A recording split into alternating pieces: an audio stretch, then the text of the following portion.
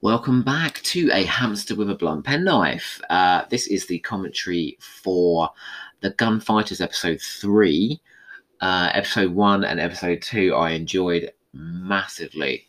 So let's launch straight into episode 3. So I'll count us down in 5, 4, 3, 2, let's go.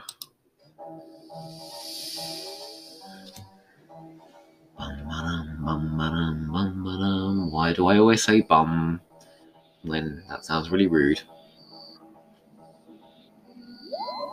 Dr. Oho, which is where the kind of the reverse Who is on there. That's where I got Doc Oho from, which is the name of my blog, and it seems to have stuck because a lot of people know me as Doc Oho now rather than Joe, which is interesting.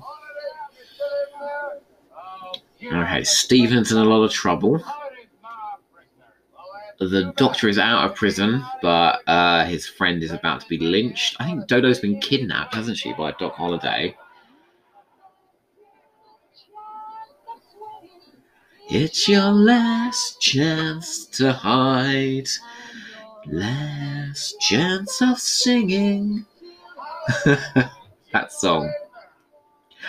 In a recent episode of To Watch Who podcast, that song was declared like one of the worst songs of all time.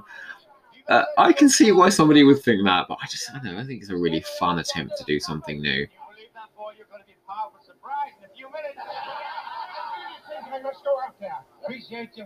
See, this is what Hartnell mid-season 3, where he's kind of about to be written out in various ways, but he's like on top form in this. Maybe here's an idea to put out there. Maybe it isn't Hartnell that's the problem. Maybe the schedule was the problem, and perhaps if they made TV then like they make TV now, what do they do? Like 10 episodes across a year. That he would have had the time to learn the lines, to give the material. I know his memory was going, but maybe if the schedule was less strenuous, like even Troughton, who was younger and obviously his memory was a lot more reliable. By the end of his tenure, he was exhausted by the schedule. Like they were bringing out 40 episodes a year. So that's 40 weeks of the year they were making. That's probably more.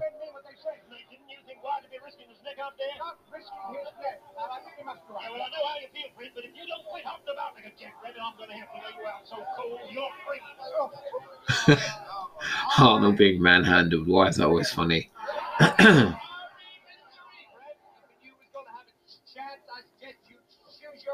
That's like a hell of a still image. I'm surprised the still wasn't made of that with Stephen with the noose around his neck.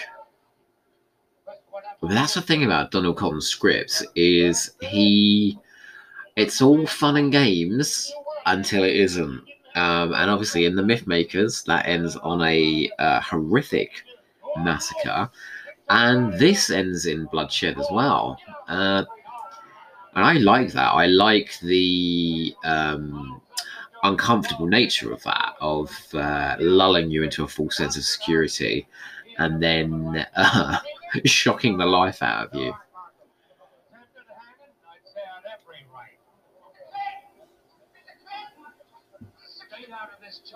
Oh, I love Charlie. He's such a charming character. It's such a shame that he meets his end in this episode.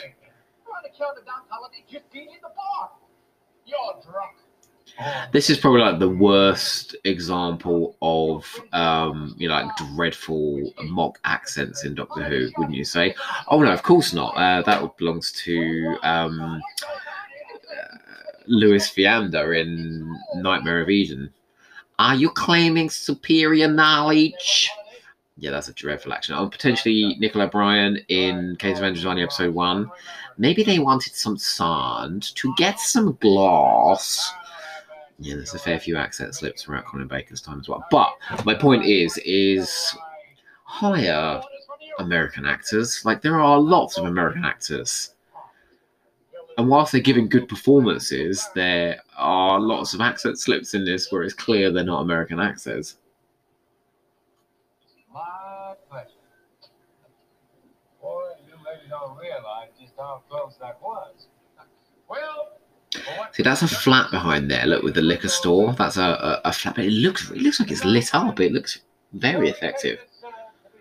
I think the production value on the Gunfighters is severely underrated. And carry him slow. Gone kind of mental. These lyrics. Heart's heavy blow.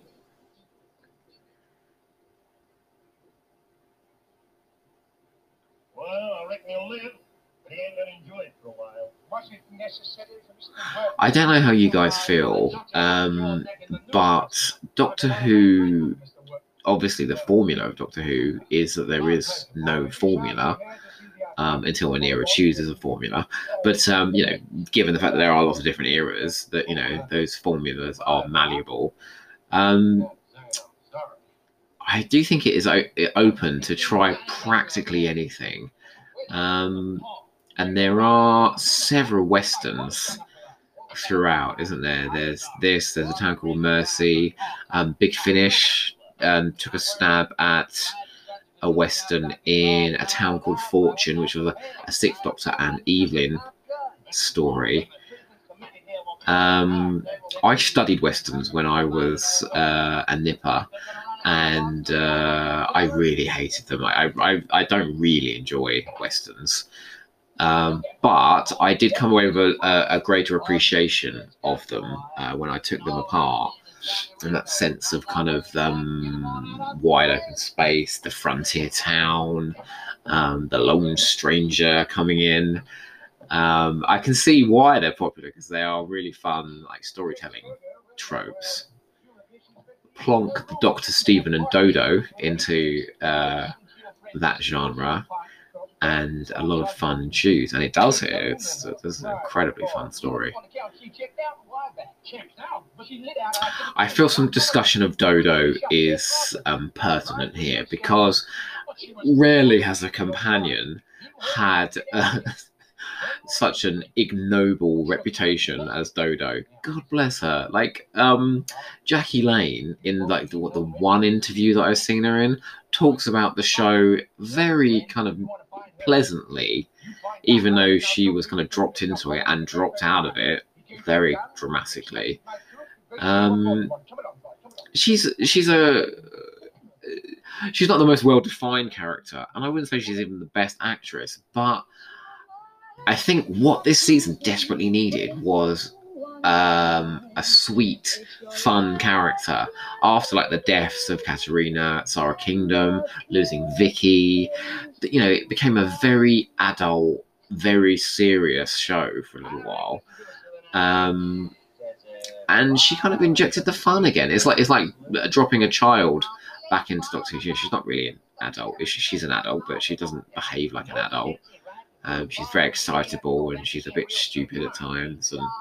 But she's that kind of perky Doctor Who companion in the male mould that probably you couldn't centre a story around, but, you know, provides fun and some fun moments in the story. I really like her in The Celestial Toymaker as well.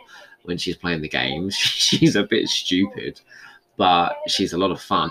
I think this is probably her best story, though, and I think the scene where I think it's in this episode where she holds Doc Holliday hostage, that is really, really great, because she's clearly crap with a gun, and has no intentions of shooting him, but she tries to sell it.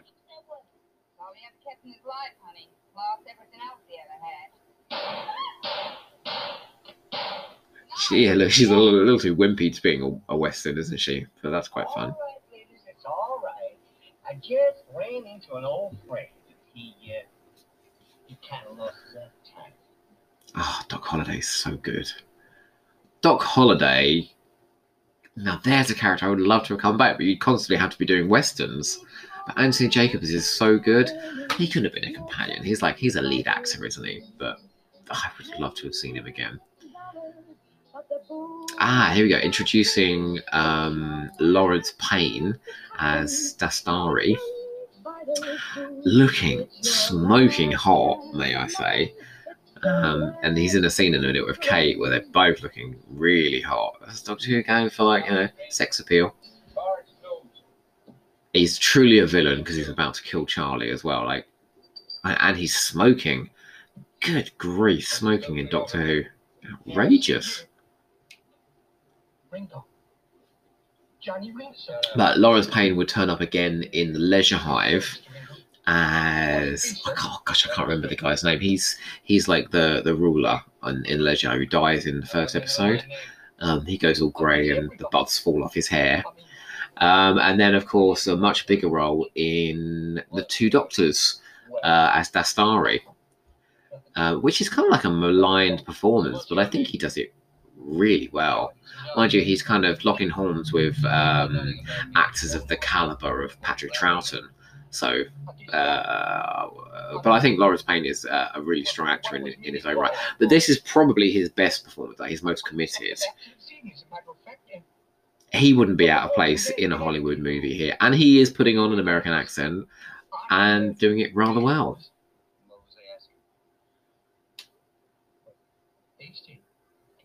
And boy, does he look handsome.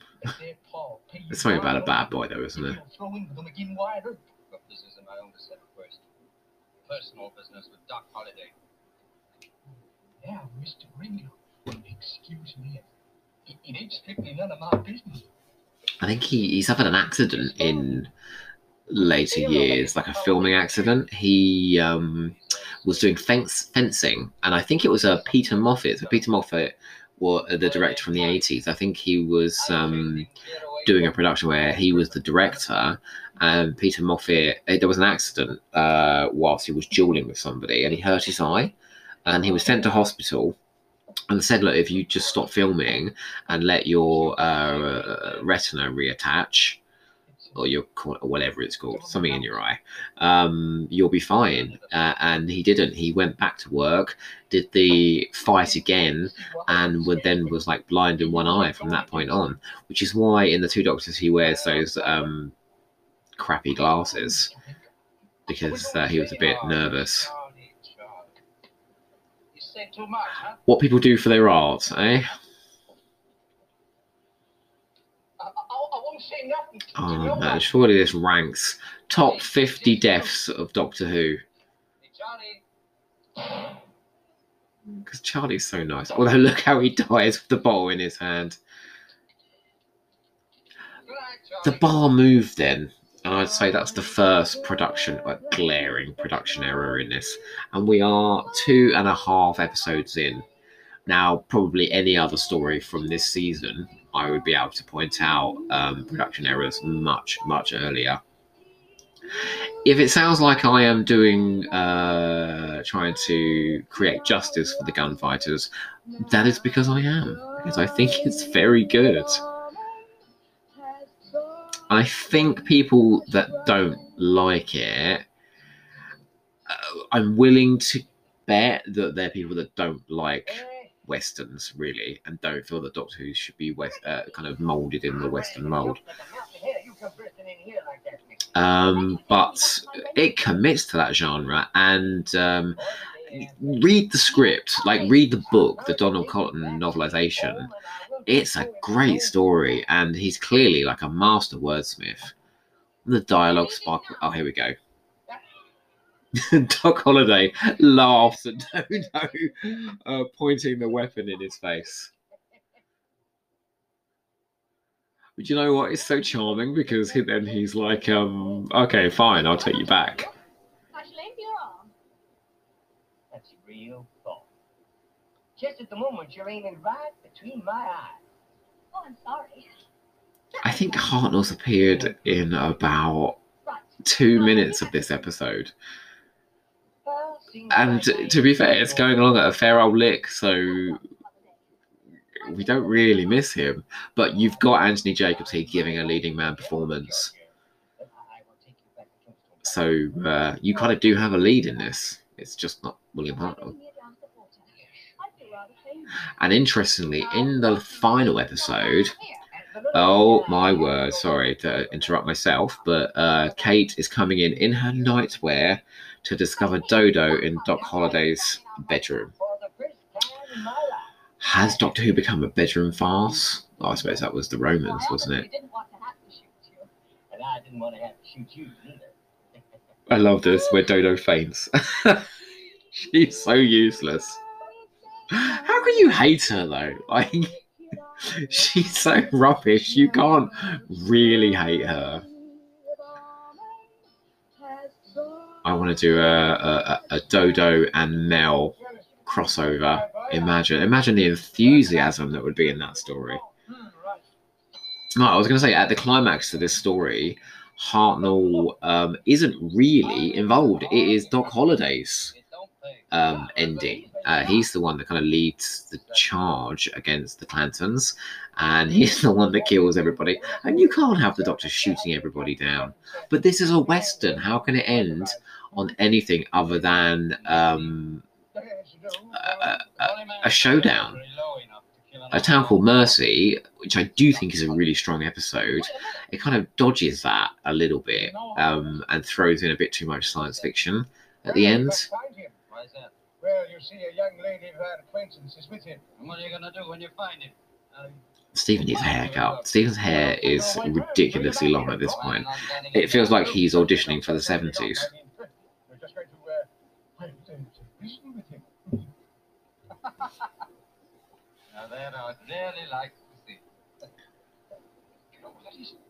Jonny Ringo. The Doctor's starstruck. Do you know who that is? Jonny Ringo. My God! Would you mind just signing my book here?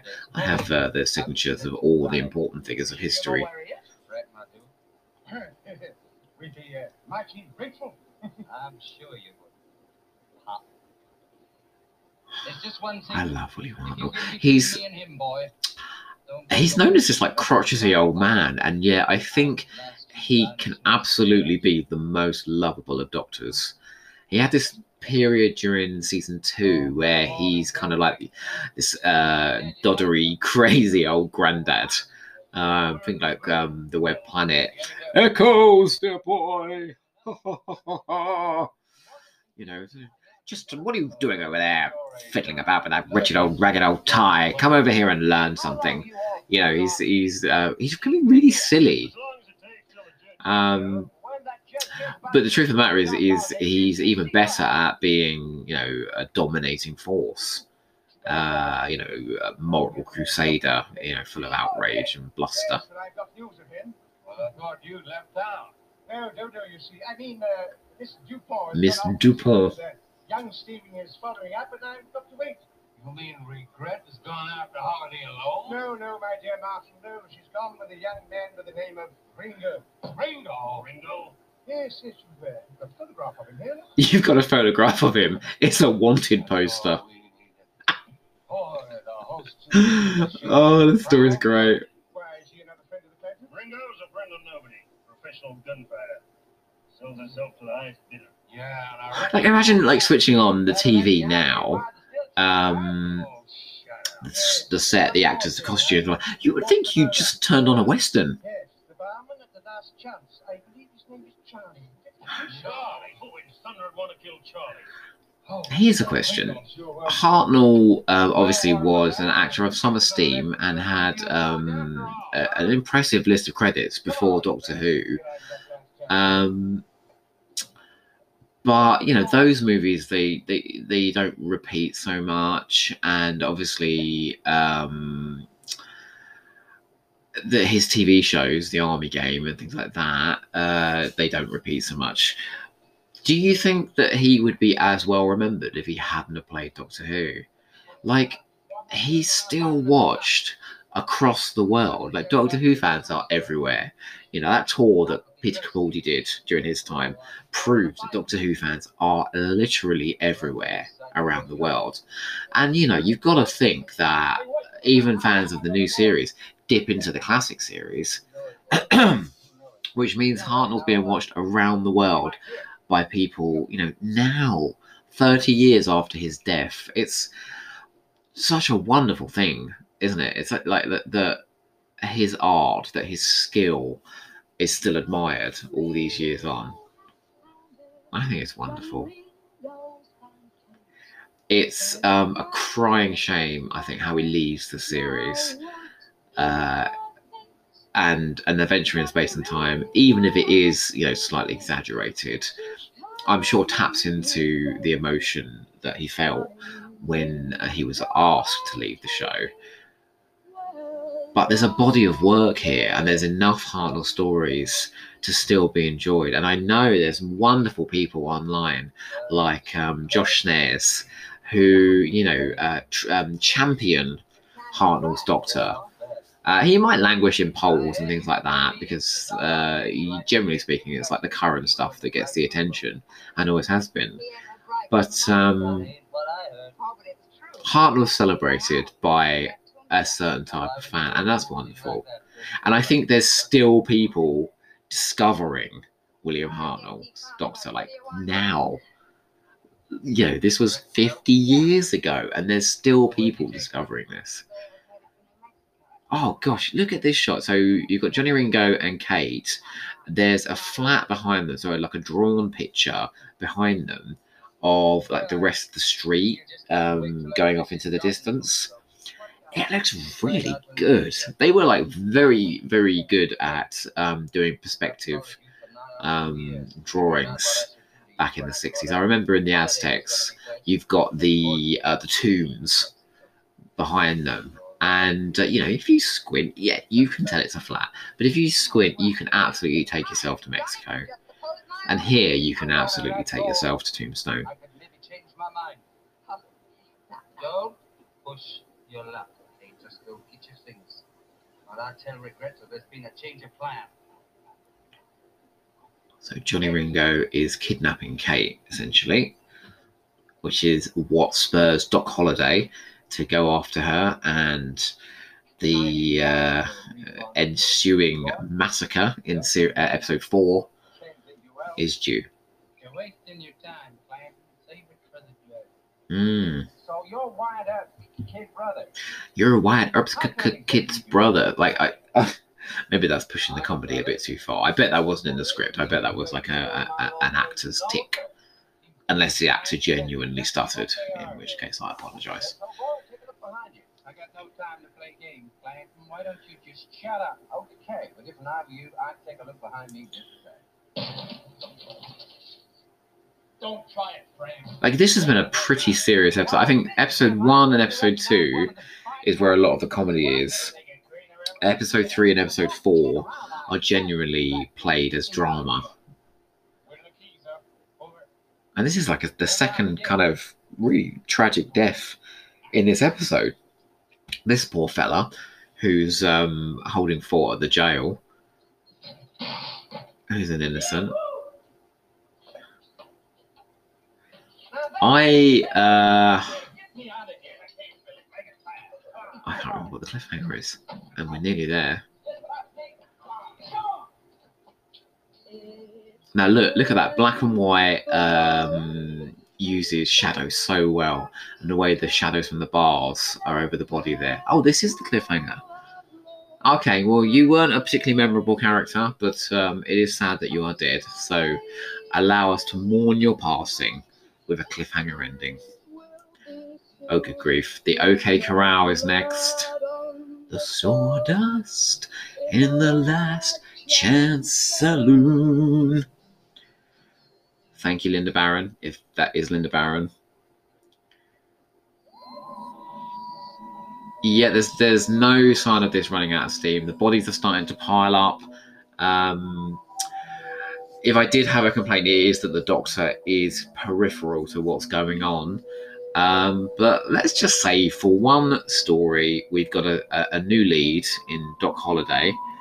And just a really strong kind of guest cast around him. So the Doctor can kind of drop in and out of the story, being cute and funny and just wonderfully Hartnell. Another really strong episode. I really enjoyed that. Let's move on to episode 4. See you next time, guys.